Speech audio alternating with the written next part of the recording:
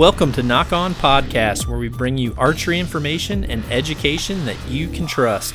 Knock On was created as a way to bring all archers together regardless of the brand you choose or the style of archery you shoot.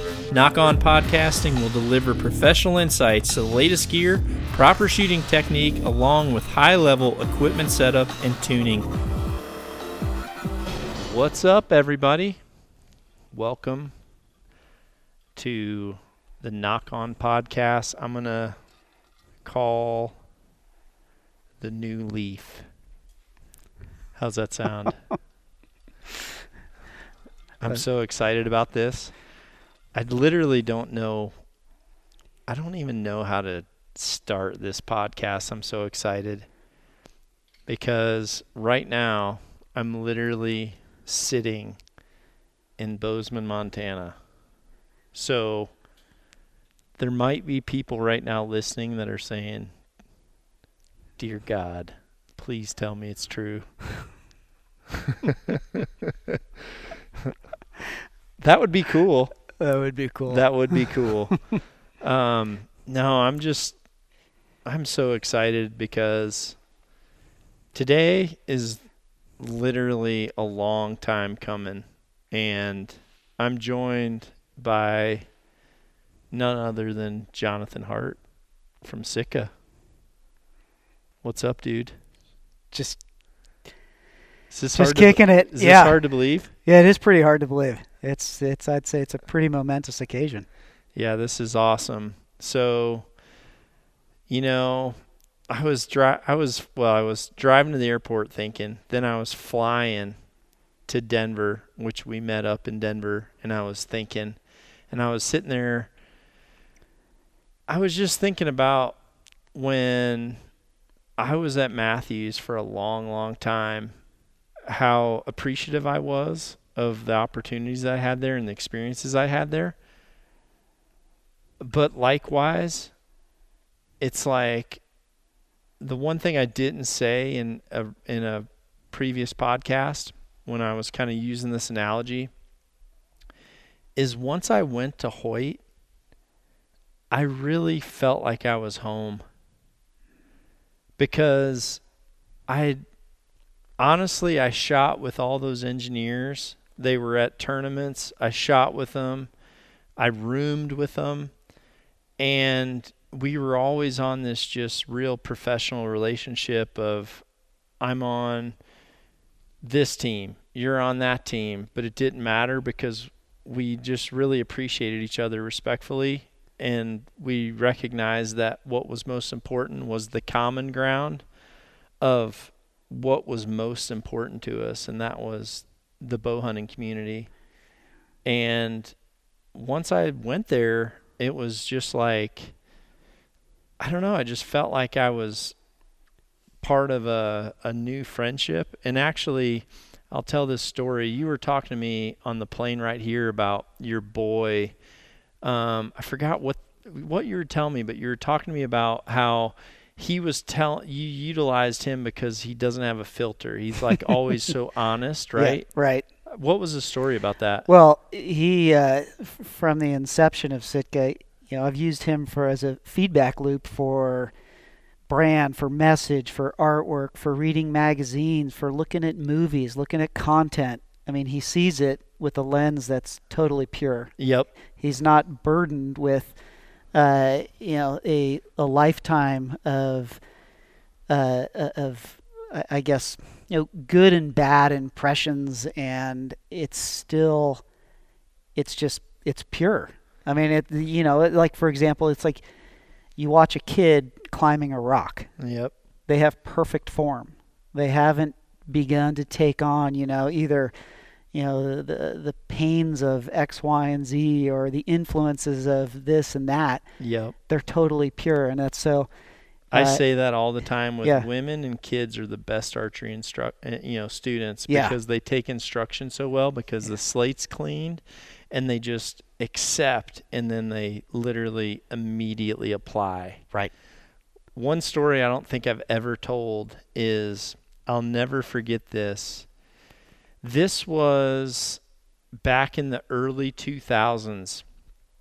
Myself Matt McPherson and Joel Maxfield were in Matt's test lab one night. This was really late at night, maybe even early hours in the morning.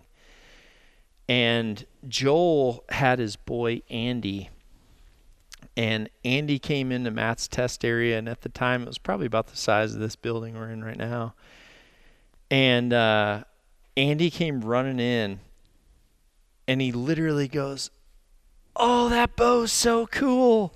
And he goes running over to it, and it was Chance Boboff's Hoyt. Matt had actually bought this bow that Chance won Vegas with, because he's like, I want to know what won Vegas. He really wanted to know, and I forgot. I don't know how we got it, but somehow we got it. And this might have been after Chance had left Hoyt, but either way, there was a Hoyt in there with a 1.5 system, and it had I think it had flames on it, if I'm remembering right. But anyway, it was a 1.5 with split limbs, so there was 2 limbs, and there was this tech riser and flames and this kid who knew, he had no bias. Yeah, he was just like, that is awesome. And I remember us all sitting there like, crap, because there were hundreds of bows in there, hundreds. In fact, in that time, there might have been a lot of Matt's collection bows could have been in there. So he just immediately pointed this out, and then I could see it right away. Matt's instinct was like, okay, so now, yeah, of course. Now I know where I got to go. Yeah, I know what cool is. Yep. Now I know, according to this kid who has an outside perspective on this whole thing, now I know what cool is. Well, I'm that kid. Does that sound fair? It's absolutely fair. I'm totally jealous. Well, well, you shouldn't be, because you're on the receiving end. You're the Hoyt in the building. But I actually didn't truly appreciate. I knew I had some great friends that really had a belief in high-end equipment that were Sitka people. And I appreciated it from the point of view that I knew how thorough they were, and I knew that they dotted all their I's, crossed all their T's, and that was their equipment of choice. But once I made the connection with Barklow through my buddy Andy, yep, then I realized, holy crap, I don't even know what I'm missing out on. Now I realize there's this machine that's happening, and it's better than what I've dealt with. And so it was just lurking and building. And it was just one of those things where it's like, I want to be loyal. I don't want to ask questions. I want to be a good representative. I want to be content with what I have. And I was. But then all of a sudden, this window of opportunity popped open to where in BC, since I was there with Barklow, and because Barklow was there with myself, Trevor, and Andy was supposed to be there, now I'm in an environment where I have the ability to just ask questions like, why does Sitka do this? Why does Sitka do that? And then all of a sudden I realized, okay, these guys are doing for clothing what I wanted to do for instruction, for archery. And then it's like, I don't know how to explain it. It's like if you geek out on knowing that something's better, or that there's more focus or more direction in a certain avenue, even if what you had before was good, when you know that there's this like little seed, right, that's growing. And yeah, completely. I mean, I think, a lot of that connection and, natural gravitation comes from, aligned personalities and sort of lives that are lived, ones that are really, chasing better, flipping over every stone, trying to figure out how can we make it better. And it's not always simply that pursuit for our, for our own self, but for something bigger than just ourselves. And I think, when you reflect back on, how we end up in a conversation and a relationship where our interests, not only as individuals but as business people, as brands, as supporters of brands, as circles of partnerships, that alignment and looking for something bigger for the benefit of more, it's almost impossible for these types of relationships not to happen. That's how I look at them. And just being comfortable knowing that eventually, those streams will cross. It happens. Like, it just happens. And I think this is one of those inevitable ones. Yep. Well, I think it's going to be amazing. And I think that for a lot of reasons. One of the reasons, and I really want to get into the core of Sitka, because I really, really, really want the people that have literally made Knock On what it is, I want them to understand what I see. But I can tell you that I'm very due diligent in my moves and methodical. You guys are arguably more methodical, but methodical nonetheless. But one of the things that we're kind of missing out on right now with this podcast that could potentially be a very, very good podcast down the road would be when I came to Sitka to say, okay, I want to hear this. I want to see it. I want to hear it. I want to know what Sitka is. And I told you, I just came to listen. Like, some people are saying, well, we were surprised you didn't give more feedback in the meeting or whatever. And I'm just like, listen, I don't know anything about you guys. I'm just here. Like, I'm in a sponge mode. I want to consume. I want to listen. I want to absorb.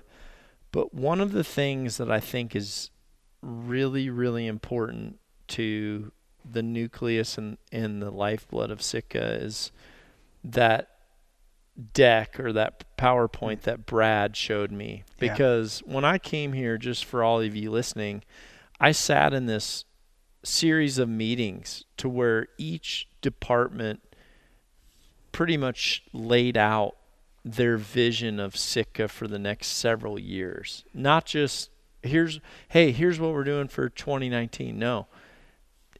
This is what our belief and what our core is. And this is where we're trying to go. Whether or not the hunting community is ready for that or not, this is what the core and foundation of us and our team is. And once I saw that, I was just like, these guys freaking get it. They're on the same wavelength as Traeger. They're on the same wavelength as these people like, even like Killcliff, that are like, wait a minute, there is a lot of people who 90% of their day aren't hunting. They're hunters. Like, I consider myself a hunter, but for 90% of my day, I'm doing things that make me a better hunter that aren't a hunting activity. And it's like, how do you bridge that, and how do you make the best thing possible for that particular activity? And then once I saw that you guys see that in the direction that you eventually will go, and not only that, but the support system that you now have behind you with Gore, it's like, wait a minute, okay, this is a whole new universe. This is now people that have vision, but they also have an entire support team behind them and a support core behind them that offers no boundaries. Yeah, it's super exciting what what we see from the long-term opportunity in elevating the conversation, because it's at the end of the day, it is about what can we do from an impact perspective. Like, what can we do that is much bigger than simply having a transactional relationship. We make a jacket, you buy it, great, thanks. Mm-hmm. Okay, such a small piece of the big puzzle. When we look at the big picture, when we look at how do we create forms for conversations that revolve around the bigger picture about environmental issues, about growing us as people. Like, how do we take that core DNA that we that we self-identify as being a hunter and leverage that to do more, to think about issues or opportunities that not only can positively impact our industry, but even outside of our industry. We talk a lot about what's endemic or non-endemic, and as soon as we begin to think significantly bigger and the conversations become really exciting, really inspiring in terms of what we can do, like what our why is. Mm-hmm. And that why only becomes a reality when we look back at what makes us who we are. What is our DNA? And that heritage comes from us, comes from the celebration of being hunters, being raised as hunters. A lot of times we in our kind of brainstorming sessions around what are some of the guiding principles that we always come back to in terms of doing the best we can, but bigger themes like being reverent, for example. Like, what does that mean? Or living a conscientious life. Like, what does that mean? And how does that apply not only to the products that we make today and how we serve our consumers today, but even more importantly, how do we serve the consumers in the future? Like, how do we take this, this belief system of ours that we celebrate as hunters and begin to expand that to recruit more hunters, which isn't based on, hey, we need more people to go out and shoot deer. It's much deeper than that, because we self-identify. When we self-identify as a hunter, through the lens of responsibility and conscientiousness and thinking, from a heritage standpoint and generationally, all of a sudden you really open up, the horizons to doing things that are significantly more impactful, not just to our kids and our grandkids and our friends and our families in those circles, but we begin to get to a place where we believe we can start to impact culture. Yep. And that doesn't happen from government. It sometimes happens from individuals, but most often it happens from the collection of for better or for worse, from businesses that begin to look and understand and appreciate the power of influence they have. And when they use it for good, sky's the limit on what you can do. And I think what's so amazing in aligning with self-minded, individuals and partners and brands that have this shared belief system, like, there's no stopping the positive impact that we can have. And at the end of the day, like, that's pretty cool if you think of it in terms of legacy. When you think of it in terms of, wow, I left I left this place a better place Oh yeah. than when I first got here. And that's really, really inspiring. Like, that's worth fighting for, Yep. I think. It may sound cliche, but when you say like I left a legacy, I actually think of my grandpa, because my grandpa came from, he lived through the Depression, had a bunch of brothers. Most of them, I think all of them, served in a form of military. He fought in the Korean War, came back, got an education, became a forester, Mm-hmm. worked for IP, worked for International Paper, and literally I remember as a 10 or 11-year-old going on a day's work with him where he every morning got up at 5 a.m. or 6 a.m., whatever it was, put 12 different kinds of cereals in a bowl, ate a bowl, read the paper, had a packed lunch, literally left at the exact same time, got to his timber, opened a leather book that he had between his two fingers, cruised timber until 10 a.m., sat on a log from 10 to 10:14, took a break, walked again from 10:15 to 11:59, sat down, ate a sack lunch, packed the sack lunch up, put the same sack that he used the day before in his pocket, and kept walking timber that had literally had been planted but never even, some of it never walked. And this guy lived a legacy as an outdoorsman. Mm-hmm. And he is the one who introduced me to hunting. And I sat in his lap the very first time I experienced hunting, which was a turkey hunt. And he was one of the first to implement wild turkeys into certain aspects of these timber patches that IP put out there. But those same experiences, like I told you the other day, when I did the Traeger commercial, they were asking me, what kind of title do you want next to your name? Do you want it to say Knock on Archery? Do you want it to say Knock on TV? Do you want it to say Professional Hunter? Do you want it to say Professional Archer? Do you want it to say, U.S. Archery Team member? Like, what do you want it to say? And I said, I want it to say outdoorsman. Yeah. Because that's what I am. I'm an outdoors person. And so is the person that was flying into Bozeman that had a bunch of fly fishing rods. Yeah, totally. Yep. So was the person that flew into San Diego with a bunch of surfboards. Right. So was the person that I was with in San Diego that was skydiving last week. All those people want to do is enjoy everything the outdoors has to offer. For a big portion of that, I enjoy hunting, and I became a target archer so that I could become an ethical and efficient hunter. I was a hunter first and realized that if I'm going to really be ethical and efficient at this, I need to be better at it.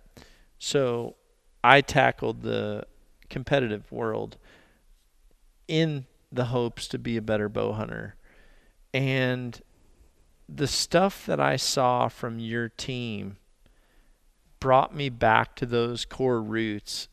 And honestly, even though I'm very appreciative of where I was, I realized that, it's no different than when you have friendships. There's people that I'm friends with, and they're great friends. But there's also friends that I talk to every day, and if they call me, if they call me, I know it's for a purpose, and I'm going to drop everything and I'm going to talk to them. It's like that. It's like, I appreciate that other friendship too, but in the same sense, you and I talked on the plane ride here, we talked about there's certain friends that you just have more relation to. There's more things in common. And the more things that are in common, the more you align. Yeah. And I told people, I'm like, when I met Andy, so many aspects of our personality aligned. When I met Joe, I mean, I'm fortunate to meet Joe, and I don't want to name drop by saying that, but so many aspects of our personalities and our work ethic aligned to where even if I have a ton of irons in the fire, he freaking gets that. Like, that's his personality. And he's like, I understand that. But in the same sense, there's things that we're into where we're like super into them. Hunting and family are two of those things. Food's another one of those things. But yeah, there's certain things that, like the martial arts side, I can't relate to them. Do I enjoy it from an outside perspective? Yes. Can I totally relate to his level of that? No. But there's the more pieces of that puzzle that align, the more you have a relationship with someone that truly becomes a good friend. And when I came here and Brad, put together that first deck and kind of said, we went back as a company and really wanted to identify what is Sitka. And we did this because obviously there was a big move with Sitka when Gore acquired them. And he's like, this is our nucleus. This is our why. Yeah. And then all of a sudden I'm just like, I just felt this obligation of, with what I'm trying to do, this is foolish to not be part of this. Like this, we're on the same exact path. Right. We're just paralleling each other right now. This needs to be a unity. Yeah. It's interesting with growth and with scale, the importance of becoming really, really thoughtful in how you capture and articulate what you stand for becomes more important than it ever was before. When we were a smaller team, and by default, you're all on the same page. Mm-hmm. You're just stuck in a room, every day, just getting after it, super stoked. I'm at that now with Knock On. For sure. Absolutely. Sharon and I struggle to grow because we only want to grow with, we're needing to grow because we only have a few positions. We're so selective on making sure those people that are part of those positions totally know our nucleus. But the bigger you get, that identity starts, it's almost impossible to maintain, isn't it? It is. I think what it necessitates is taking the time to stop and really reflect on what is the core? Like, why are we doing this? What is it that inspires us to continue to reach and drive towards something bigger? And that exercise, it's a lot of people, they honestly don't take the time to look in the mirror and ask themselves the hard questions, like, what makes me tick? What really makes me tick? And sometimes you need facilitation. Sometimes you need somebody to just either slap you across the face and go, dude, this is really who you are, or it isn't. Or going through a more, I think, constructive exercise, which we did as a team, to really say, okay, let's write down what we talk about every day so that every person we bring on is the right person. So that fit is the right person. And what was amazing was going at the end of going through this process, and we took a full year and a half of really challenging ourselves around every word and how important it is. And at the end, you look at it and you go, well, duh, yeah, of course that's it. It's always been that. Yeah. But unless you take the time to really write it down, you can be quick to gloss over things that you just assume others, that they get it, so to speak. And so some of the big, themes that came out of us wanting to sharpen our message, to get better in communicating what we were about and what our beliefs were. We really came to realize that we inherently believe that as humans, as people, we are part of the ecosystem. We're in it. And we take that responsibility. Influence, period, don't we? I mean, by far, we take that responsibility with a lot of weight, and we also realize that like that this respect comes from a a an inherent understanding that time in the outdoors is really an opportunity where for you to reflect and reconnect with yourself and who you are. And it's kind of, it's a pretty amazing, I think, realization for a lot of people who, you know, easily make the statement like, "Oh yeah, I go out hunting, and it's quote unquote not about the harvest. It's Yeah. not about the grip and grin." And unless you push and challenge the question, most people just believe it's right. Like I just feel better about it. And so when Hmm. you really take a deeper dive and you go, okay, well, why? What do you get out of that? And what you come to realize, you're reconnecting with who you are Hmm. because you've finally come to a place where you realize you're integrated into just the threads of the planet and the ecosystem and just all of it. So whether or You've not you're you've out, like you've jumped into a stream. 100%. If you're sitting on the top of this little ledge and there's a flowing stream underneath you, which is essentially our ecosystem, and you jump in, Yes, like fully immersed. you are following that stream Right. downstream, Yes. and you're in it, and you're there.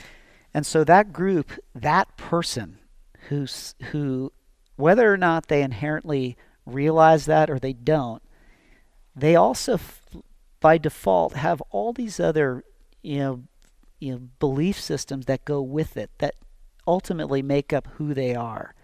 And that's a pretty amazing group of people. And their activity, the spectrum of their activities is what's amazing. When you think about like the richness of your peer group, yes, one of our activities is hunting, and we identify as hunters because it defines a, a lot of like the vast majority of who we are. Yeah. Going through that activity of ultimately taking the life of something, but then you kind of step back and you look at the spectrum of activity, and you're like, oh, that's cool. That you do this, this, this, this, this. You apply all of those kind of parts of who you are to all these aspects of your life. Hmm. And 9 times out of 10, the majority of those activities are ones that take you into the outdoors. Yep. And that's amazing. And if the more we can I believe pull, unify, activate that broad group of people, I think it's pretty amazing what the opportunities are that surround us, because it is the full, it is the circle of life and how we participate in it and how we respect it. And, it's not like getting super cheesy about it either by any stretch. It's just a part of the life that we choose to live. And I think the amazing opportunity, when I referenced before like how you can influence culture, is the more you get other people to realize, wow, that's an amazing life. Yep. I'd like to try that. Dude, then we're winning. We're in a really, really unique window right now. The biggest window I've ever seen, and I've been bow hunting. Let's see, I'm 42, I think. So I've been bow hunting. I've been bow hunting 32 years, and I've been, well, 1998 I got in this industry, so 20 years right now. Um, yeah, 20 and a half years I've been in the industry. And granted, when I started that, and I say I'm in the industry, that wasn't when I was in an archery shop prior to that. That means I was literally working at what was soon to be the biggest bow company in the world at that time. And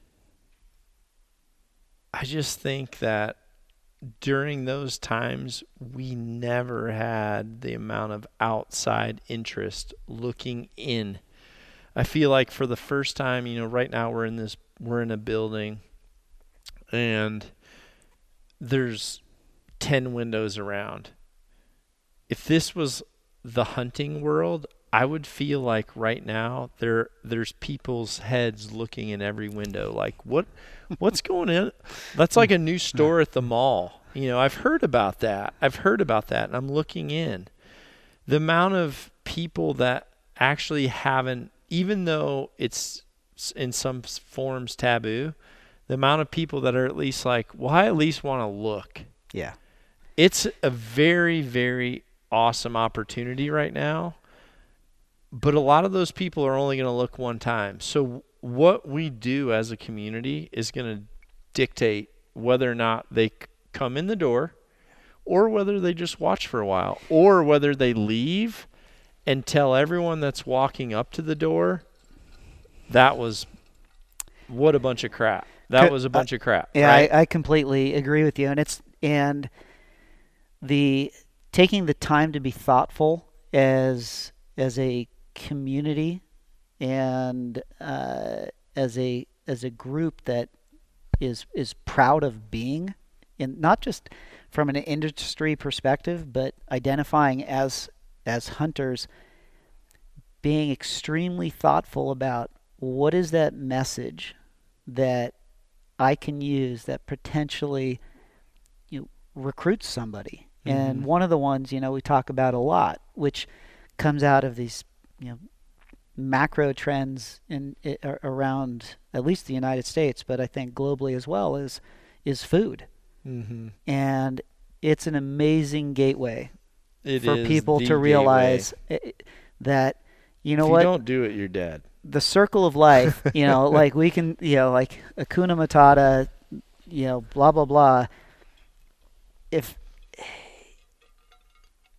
it makes for an extremely compelling gateway, mm-hmm. where people can begin to look beyond the harvest as the taking of life, when they begin to use a different lens and realize, wow, that's a pretty different way to look at it. I think historically we our rally cry is, hey, you know what? We are the true conservationists. Absolutely, we give more money and we give a shit more than anybody. We take care of the open spaces and the list goes on and on. But that argument isn't necessarily one that recruits more people. It doesn't get the outdoor industry to give more money. I haven't seen them recently self-impose a tax to save our wild places and open spaces. So that's a great message, and it's great that we do that. But it's not doing anything. Mm-hmm. So I believe that there is an opportunity as we begin to tell a different story, one that looks at the bigger picture, and at the core of that big picture is what we put in our body. Yep. There is a huge trend in terms of reading the label on the back of a box. Not that I'm saying, hey, you should eat processed food. Personally, try not to eat any. Yeah, definitely not saying that. But when you look at audiences, the person who's already very mindful of what they put in their body, a little bit easier. Yep. But when we think about going beyond those steps, like, how do we make it amazing? How do we make somebody, we've all had people over for dinner and you serve up, back straps from whatever you harvested on your most recent hunt. They're like, oh my God, I would eat this every night. And you can. Yeah. All you need to do is become a hunter. Well, I don't know if I could do that. Well, let me help you get there. Yep. Because they realize, wow, it does matter what I put in my body. And the more we begin to stress, not just that, but it begins to create, I think, a different conversation. And so those platforms in terms of conversation and community is where we have the opportunity to open doors to and all of that, it's like, it's all through education. It's all through inspiration. It's all through having really meaningful conversations instead of, blood and guts, grip and grins. Like, yeah, that is, there's no question. There is machismo in who we are as humans. But at the core of it, collectively, if we can get an industry to begin to speak differently, to start acting differently, behaving just a little bit differently, I think what we do long term can be absolutely incredible. And so I think we're at a place too where individuals like ourselves will begin to gravitate towards each other more and more and more until we become a true force, where change just happens, and that's cool. Yeah, it's easy for hunters to be like, all right, bro, getting a little deep on me, man. But you know what? The reality is, and we are, as a community, we argue this a lot. We argue the fact that the hunters are the conservationists, right? So the thing is, like, this person that you're talking about, where you feed them and they're like, yeah, I could eat that every day, but I couldn't shoot it. Well, then it gets to the point where it's like, okay, maybe we talk them into shooting it. And yeah, it's a little bit weird where you're like, okay, so what? I can't take a picture on my tailgate anymore. This is offensive to this guy. But wait a minute. Let's look at the bigger picture. Let's just say these guys that maybe won't hunt because that's their first impression. Let's just say you don't do that. Okay, let's just say that you segue them in to where now they become a hunter, just like I did on my grandpa's lap on my first turkey hunt. The reality is, the people that jump into this arena, they will become the person that wants to protect it the most. Yes. And it's another asset. So, you can't just be like, whatever, dude, I'm not freaking snowflaking because this guy can't see the tongue hanging out. No. This guy could be the guy that literally fights for our ability to continue to shoot wolves in Idaho. Right? This could be the guy. Right. This could be the guy who's never done it. You all of a sudden get him hooked on elk, and then this guy all of a sudden knows a guy and that guy is saying, we're locking up. People aren't shooting wolves. That's life. We're not going to shoot wolves. No way. We're not shooting grizzlies.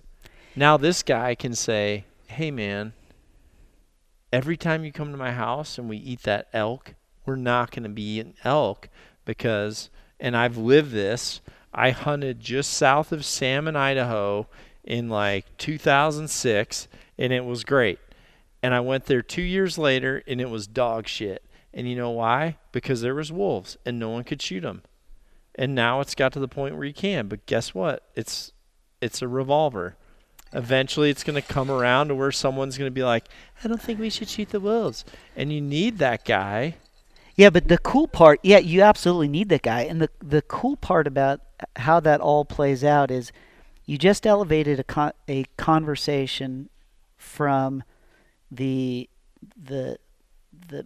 myopic view of conservation being tie this land up, protect it, it is what it is, to one that suddenly becomes more ecosystem thinking. Mm-hmm. And that opens the door to an entire different audience of people who can respect the bigger picture. So you can have people who are in full support because they realize, wow, I need to start thinking about things from the point of view of cradle to grave. I need to start thinking about things in terms of management more than anything. Yep. Not locking things up and making them untouchable and something that we only look at like driving through, a national park. Yep. But actually participating and being part of that entire continuum. You open the doors to people who, and I totally respect those individuals who absolutely are uncomfortable with taking the life, yet they support it. Yep. Completely. Yep. And I would rather have 10,000 people support me than saying, dude, it's not for me. But Mm-hmm. I am for ecosystem thinking. I am. I have family that's that way. I mean, I do too. Everyone listening needs to realize, Sharon's from England, and yeah, when she first came over, she didn't understand. She didn't understand hunting from a North American point of view, but she didn't have a closed mind to it. And she didn't have a closed mind because she had never been imprinted on a very negative, this is the line type mentality, right? We're drawing the line right here. Oh, you're not a hunter? We're drawing this line. You're over there. We're over here. Like she never experienced that. Thank God. Yeah. Because she came into it like, okay, well, why do you hunt?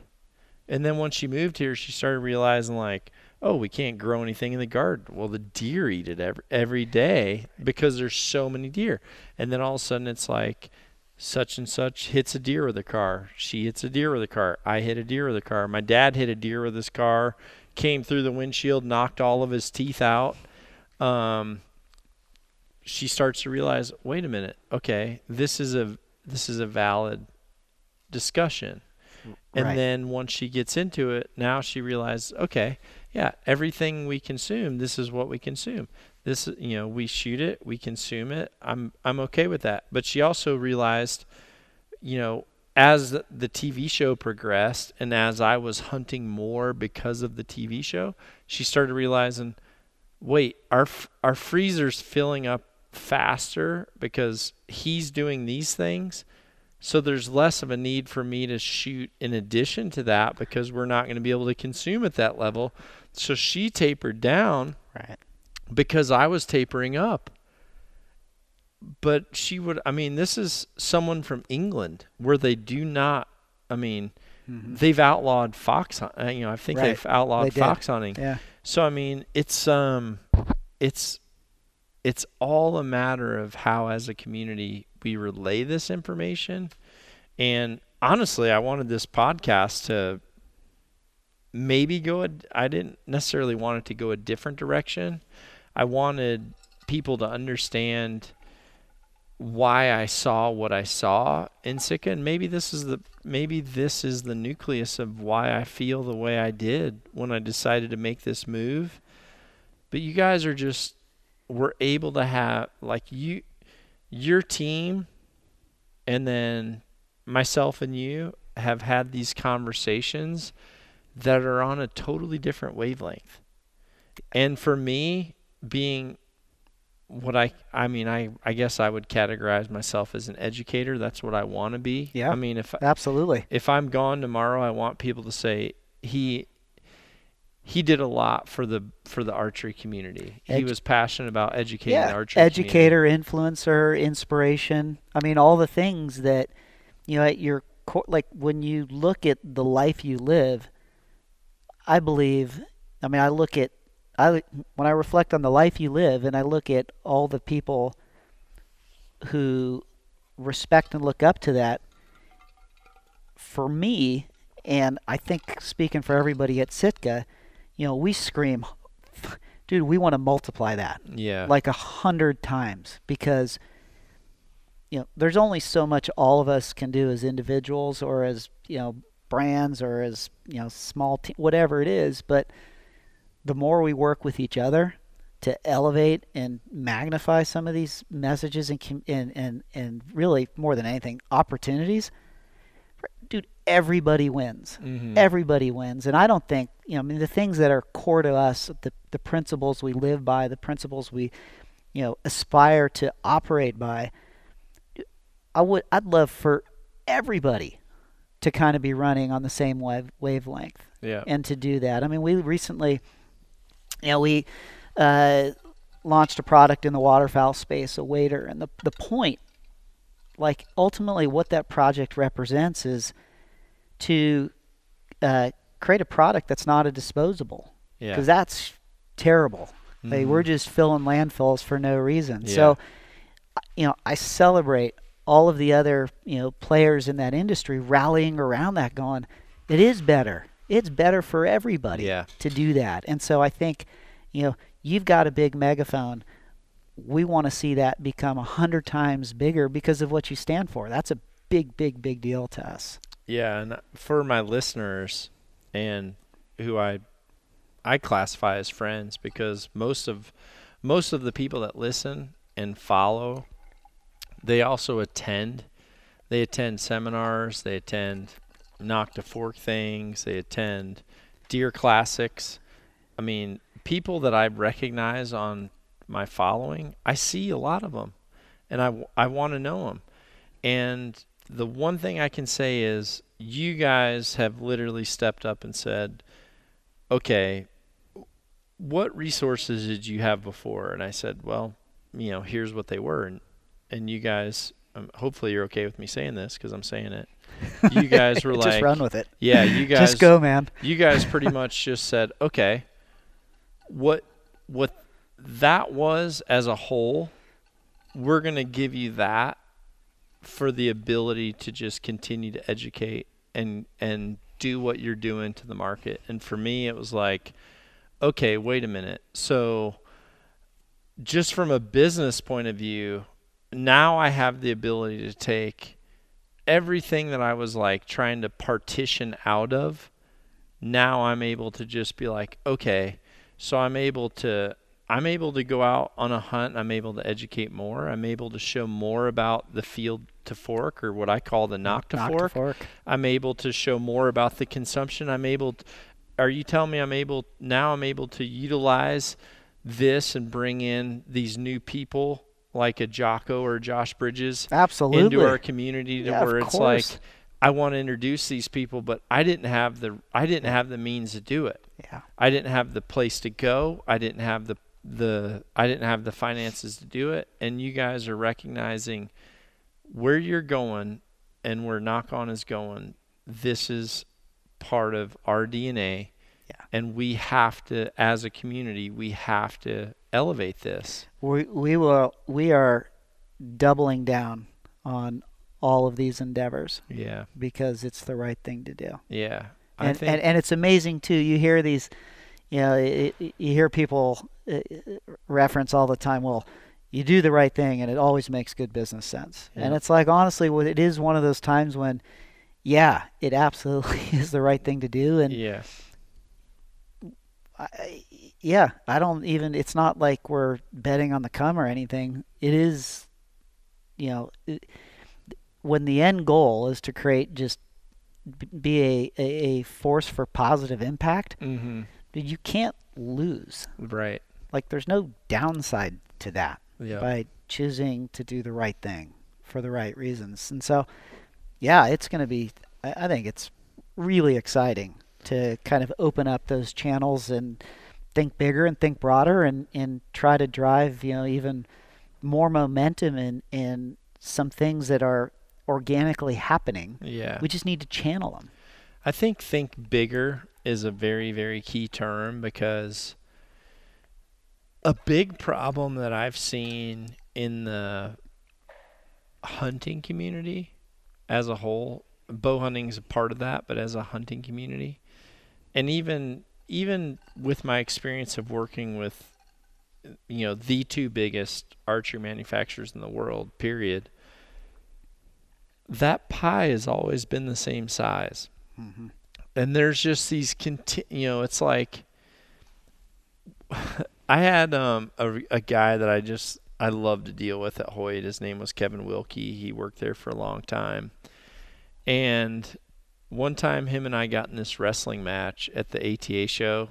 I don't know how it started, but I thought we were just jacking around. But then we ended up kind of wrestling on the padding after it was at the ATA was done. We were closing up the booth, and it was just the padding on the ground. Yeah. So we ended up jacking around, and he's. Was it the 1/2 inch or 1 inch? Yeah, it was probably I don't even know. It was 1/2 inch at best. But we're wrestling around, and he's like half my size, let's just say. And I thought, man, you're pretty scrappy for your size, And he ended up telling me, he said, dude, he goes, I grew up with a lot of brothers and sisters. He grew up in Utah, Mormon family. And he said, every other Friday when paycheck happened and my mom brought home boxes of cereal, he goes, it was a freaking fight to like knock down those cookie crunches.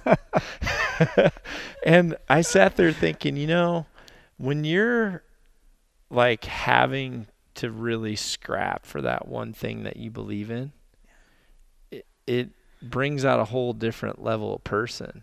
Absolutely. And I think that's where we're at. I think we're at a point now where we have to really double down and fight for what we believe in. Or I think I couldn't agree with you more. And honestly, one step above that is like the equity groups and the conglomerates that are buying into the archery community.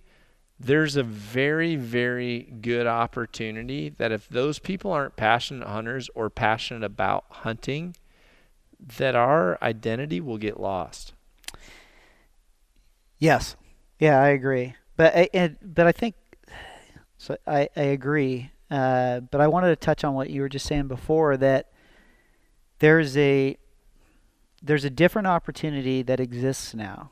We as a group, I'll just refer to it as the old guard. Yeah. And the old guard That's a good way to put it. Supported conservation and efforts in the outdoors to preserve what we had. Mm-hmm. And it's fantastic, and it worked for a long time. Yep. But to your point, it didn't grow the pie. Yep. And so I think as you begin to, as we look at, I think, a different way to do things. You'd rather bring more cereal into the house, right? Yeah, if every kid had a box of cereal. Yeah, you wouldn't be scrapping with each other. Yeah. And I think if we can, so more Captain Crunch for everybody. Cookie Crisp. Or Cookie Crisp. Yeah, we didn't have that. You didn't? What was your go-to, out of curiosity? There's some solid ones. I was pretty simple. I had Honey Nut Cheerios. Really? Yeah, we didn't. That's fairly. It's decent, but it's fairly plain. I really wasn't raised on cereal so much. It was usually like eggs, scrambled eggs, fried eggs, sunny side up. I mean, I ate 4 eggs a day, half an avocado, and a couple pieces of bacon or whatever meat I have left over. That's me every day, except last week. Last week, Andy Stumpf, my good buddy, brought his son over to our house for his 13th birthday, and I had him build his first bow, and he learned to shoot. Well, Sharon, being the mom that she is, said, you tell me everything that you want, and I'll go get it. Well, one of his thing was Cinnamon Toast Crunch. So when he left, there was 3/4 of a box of a Cinnamon Toast Crunch. Dude, that could very well be crack. It is. Oh my God. Yeah. I murked 3/4 of a box of Cinnamon Toast Crunch in 2 nights. I slept the best I've slept for the first hour and a half of my sleep because I was in some type of a sugar cinnamon coma. Then woke up with a fluttering heart. Dairy. Yeah. Yeah. No, I grew up, we didn't have a lot of cereal. I ate so many eggs. Did you have chickens? We didn't have chickens, but I think we were, before farmers markets were farmers markets, I think that's where a lot of our food came from. And I remember when the first time the doctor took my cholesterol level as a kid, he's just like, this is the lowest I've ever seen. And I was like, considering I was averaging 18 to 24 eggs a week, he was just shocked. He just looks at my mom like, he should not be eating. And she's, okay, well, what do you say? And I just had it checked the other day, and he's like, you got a really low cholesterol. I still eat that many eggs. You ever seen grumpier old men? Oh, yeah. What do you eat for breakfast? Bacon. Bacon. What do you eat for lunch? Bacon. What do you eat for dinner? Bacon. It's the perfect food. Yes. Eggs and bacon, I think, you can eat all that. They can do studies as much as they want, but I feel pretty damn good if I pound a quarter of a flat of eggs and half an avocado and some bacon, or like leftover tenderloins. And I'm even if you really have to, happy. and even if you go down that path of commercialized foods, yeah, you can get eggs from chickens that have been raised on a farm that eat bugs, and you can get, pork from pigs that have low carbon footprint. I mean, it's like those are great, smart decisions when you have to go that way. But I prefer elk sausage in the morning with my kale or super greens. Yeah, I remember when I was young, my uncle Kenny down in Mississippi, I swear every single morning, it was scrambled eggs, venison sausage. And down in Mississippi, they make venison sausage different. It's almost like in a kielbasa type thing. And then they cut it in half, so it's like butterflied. Split, yeah. It's like, that's a thing. It's like 2 inches long, butterflied every time. Like, that's how it comes on your plate. And you're getting white freaking toast with some like Bluebell margarine on there.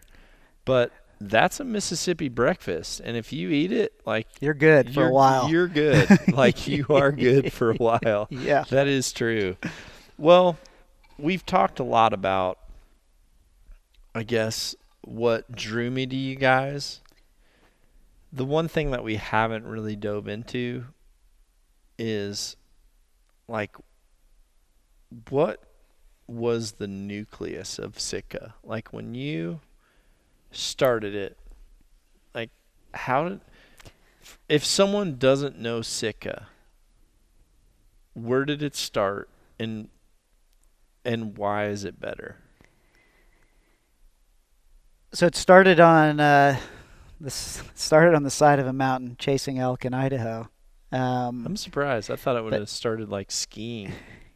Well, there's a lot. There's a lot of those influences for sure. Because you and I talked about this. Yeah, and that's part of what having that background in the climbing, skiing, action sports, alpine world really was the foundation for what the product was. But the goal really was to change an industry. Yeah. And product, when we looked at product, that was kind of the low-hanging fruit, and bridging that gap between what happened in the outdoor world where performance was everything, and the competition on an annual basis between these companies was legitimate, raising the bar year over year, and all we looked at was like, oh wow, a different version of camo denim. Not amazing from a performance perspective. So that background is what was made the product really easy and evident. But from the point of view or perspective of changing an industry, it was really, from inception, was about elevating the message. It was about getting people to realize that it wasn't about celebrating the kill, but about celebrating why are you there. We put it in terms of like experience the performance, specialized wear and equipment. But you'll notice we've never shown a grip and grin, because for us it was always about just time outdoors, and inherently in that core was an understanding of why we were outdoors. But there was a long runway to get to a place where we began to really elevate that message, where we wanted to talk more about that. And so at the core, it was I shared with you, I joked all about being a full-on tree hugger. Like I probably I think identify more with a full-on environmentalist than most would. Yeah. Yet hunting and being part of that food chain is how I was raised, and it's my belief system at the core of it, and that has always been embedded in the DNA of who we are as a brand. But so has the unwavering dedication to building amazing stuff, doing the best we can, trying to deliver solutions to problems people didn't know they have, bringing, systems thinking into the industry, changing the vocabulary about Mm-hmm. how we dress, how we wear the things, like re- changing literally like one of the funnest ones I think back in the day was trying to undo this sequence of decision making for a hunt, which would start with a conversation of like, man, I just spent 5 grand on this rifle. It's amazing. I've got these incredible optics. I can shoot Mm-hmm. to 1,000 meters, and it does all this stuff.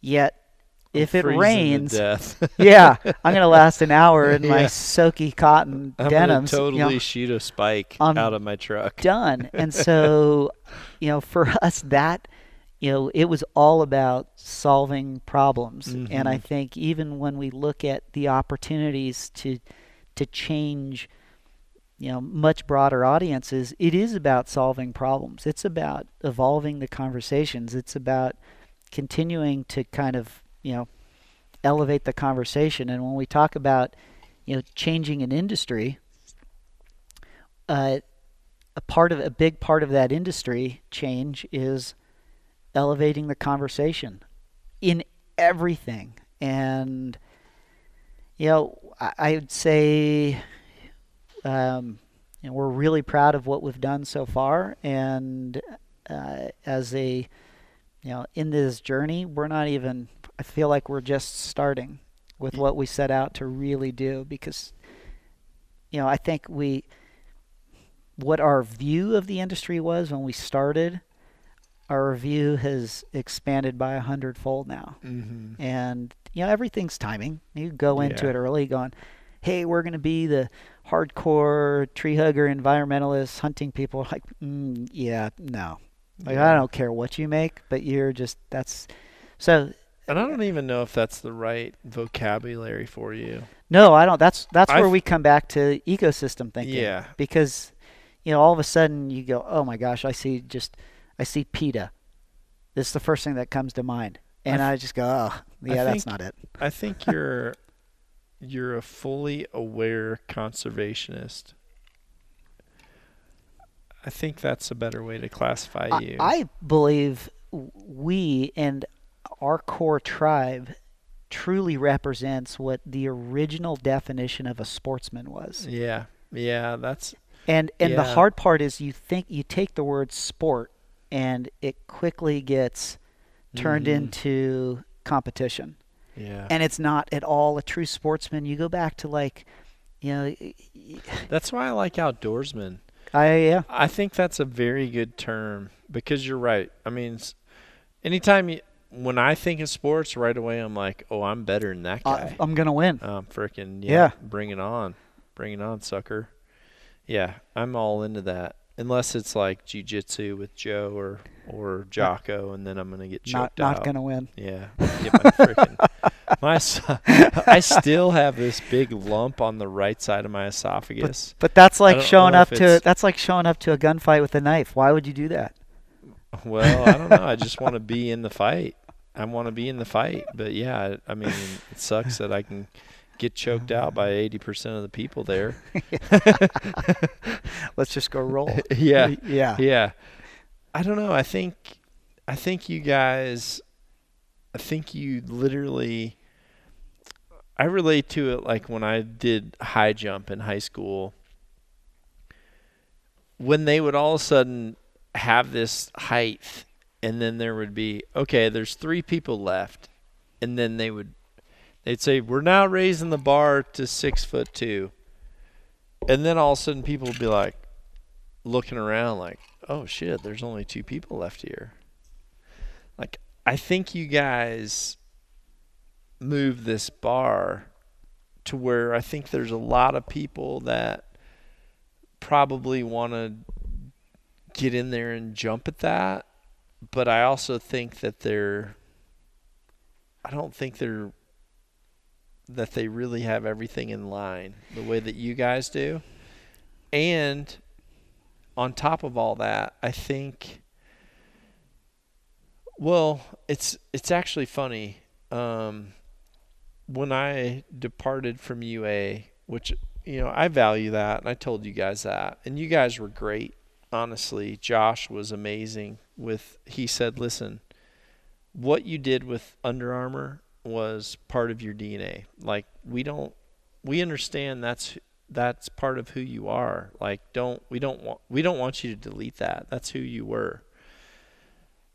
But in saying that, there's also like a very, very clear line that separates the two.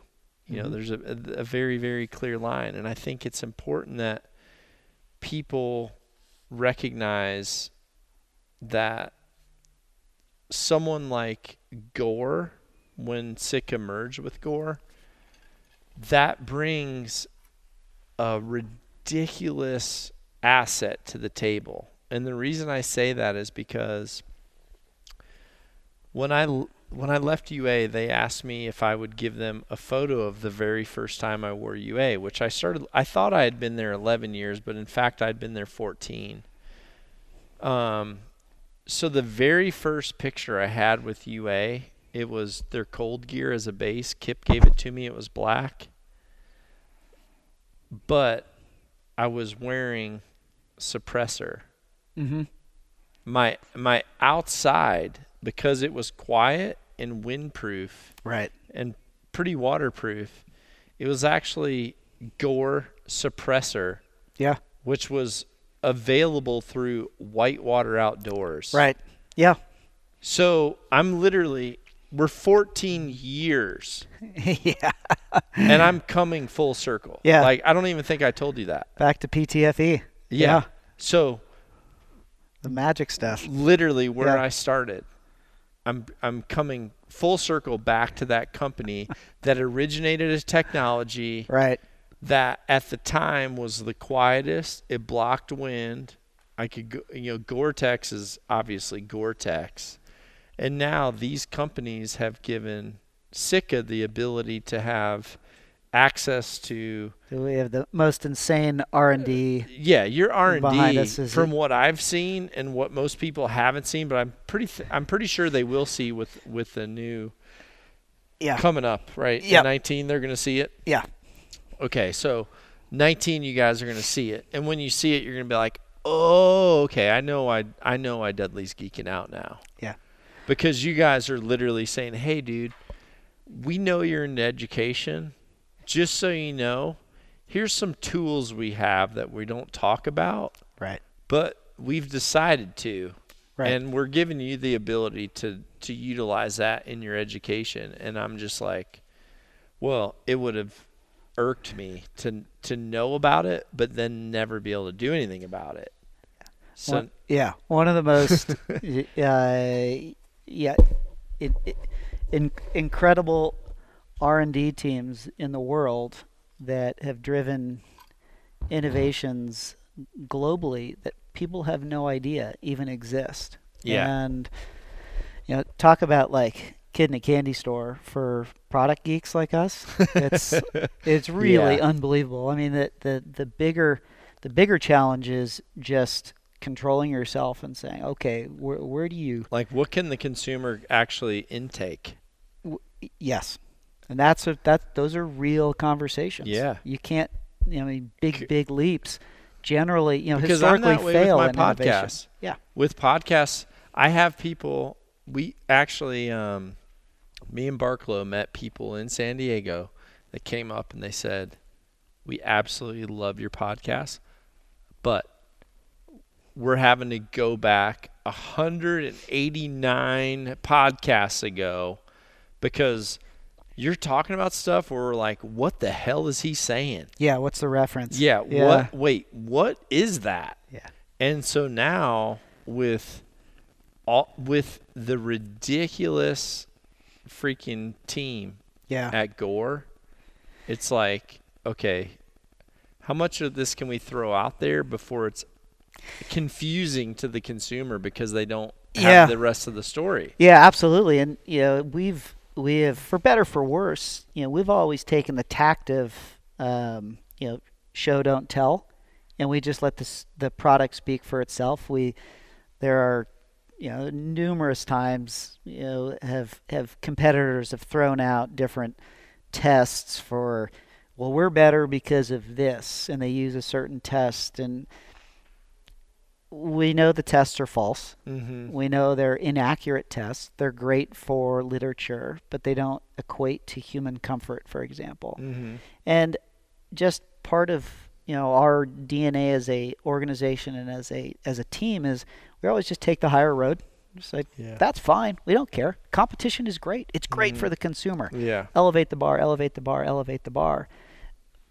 What's amazing is, we have the ability, which is what people don't realize, to leverage, human comfort chambers that are used for the military, and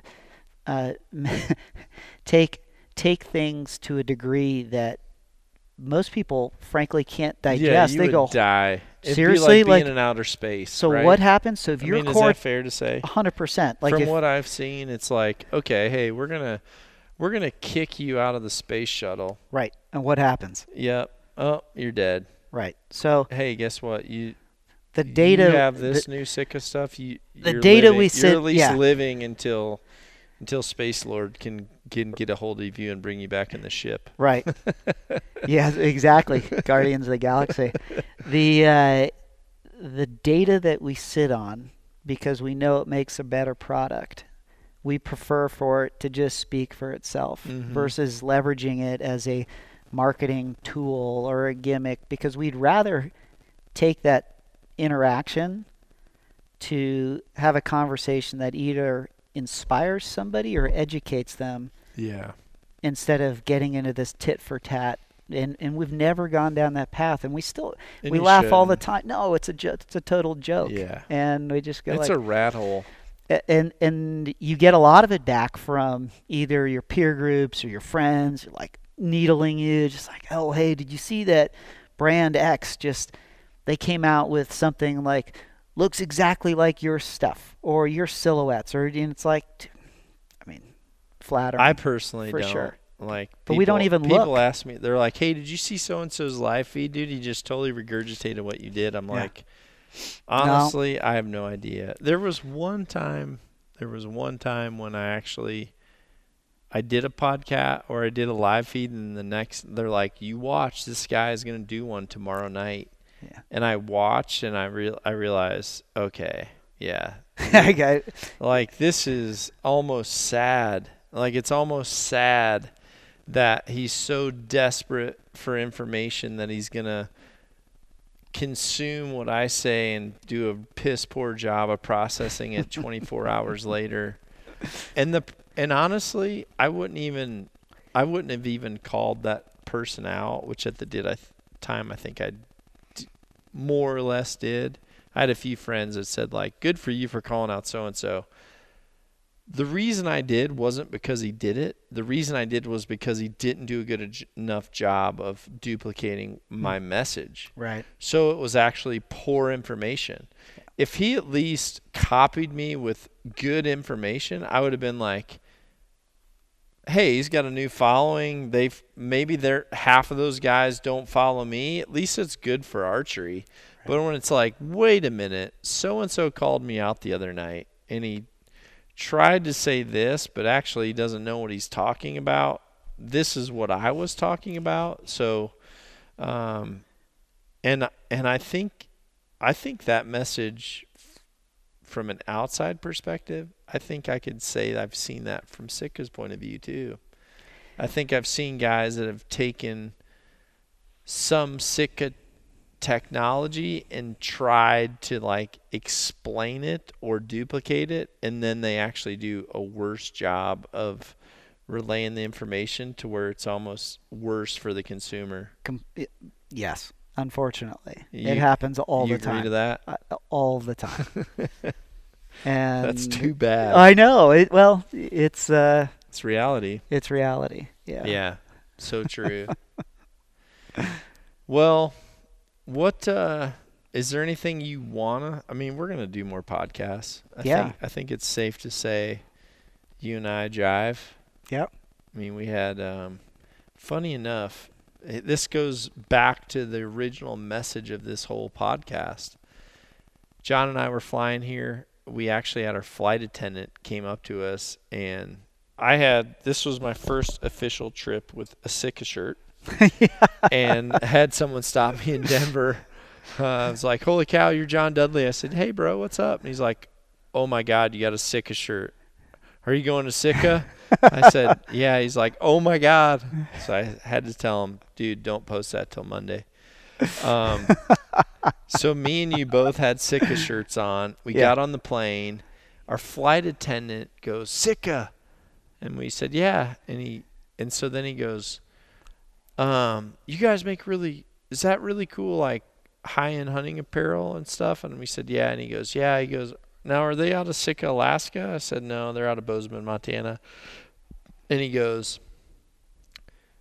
yeah, I always go to Alaska for salmon fishing. Yeah. And then next thing you know, he said something about cooking it.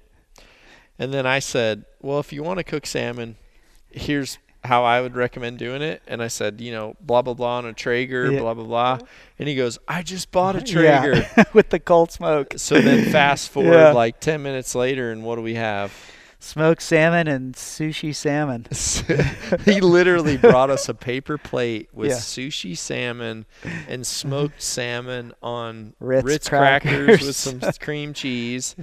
And that's what we're eating on the plane. with ginger. Yeah, fresh ginger. He had fresh ginger. Unbelievable. Dude. And we're sitting there thinking, and did you see the people staring at us? They're like, yeah. Why is this guy taking a knee in the aisle? He's sitting there with his personal pictures of his. Yeah, he gave out freaking nuts to the rest of us. These two a-holes over here getting sushi and freaking smoked salmon on little appetizer Ritz crackers handed to them. But the basis of that was we had a common ground. Like he even said, I've never bow hunted. I've never hunted. I'm a fisherman.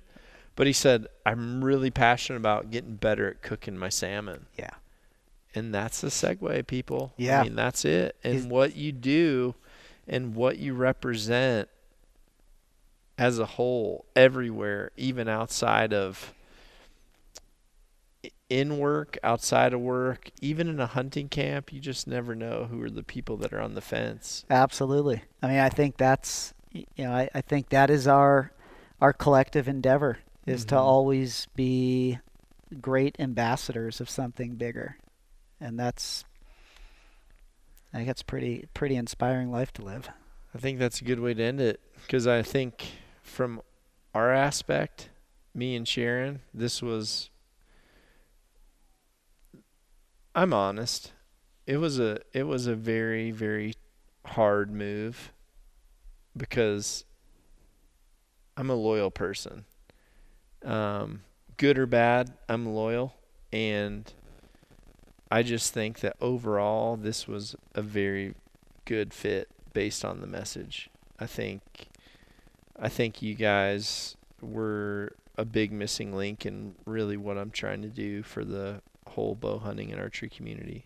Well, we're super stoked and look forward to an amazing future. Yeah, this is going to be awesome. And for all of you listening, what you can expect down the road is not a sales pitch about Sitka.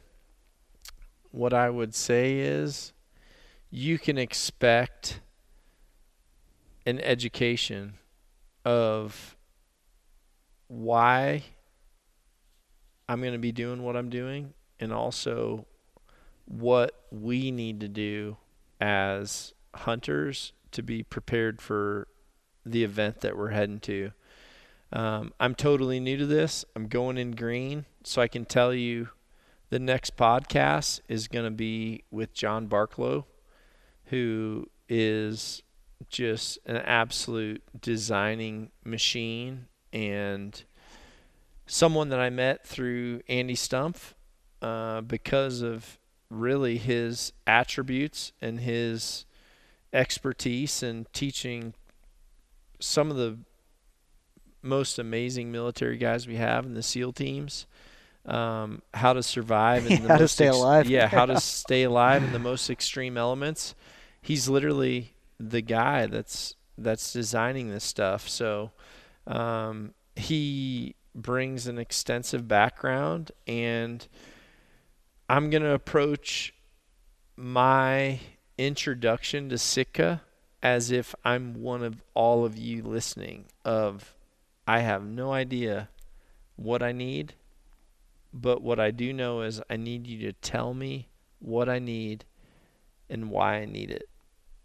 And that's where we're going to go. I want everyone out there to be educated as I'm educated, because essentially, if you guys know as much or more than me, then I think we all grow together. That's the direction I want to go. That's super cool. That's part of Knock On Nation. Thank you so much, dude. Yeah, man. It was awesome. Stoked. Yeah, we're going to go cook some ribs and shoot some bows.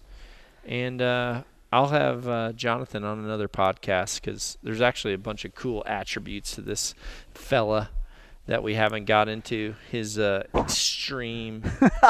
Dude, we need to skydive together. I know. I've only done tandem. I'm ready. You got to change that. I know. I'm That's so hooked right now. That's like training wheels. Yeah, if it wasn't September, I think I would cancel everything on my schedule just so I could go skydive. I get it. I totally get it. I'm geeking out right now. I'm just having fun, just jumping out of planes. Jumping out of perfectly good planes. I had so much fun. I mean, I seriously did. I think it's because I'm so bad at it. Part of the problem is there's I haven't showed you the video yet. I'll show you guys, but there's a video coming from Kill Cliff on my whole introduction to skydiving.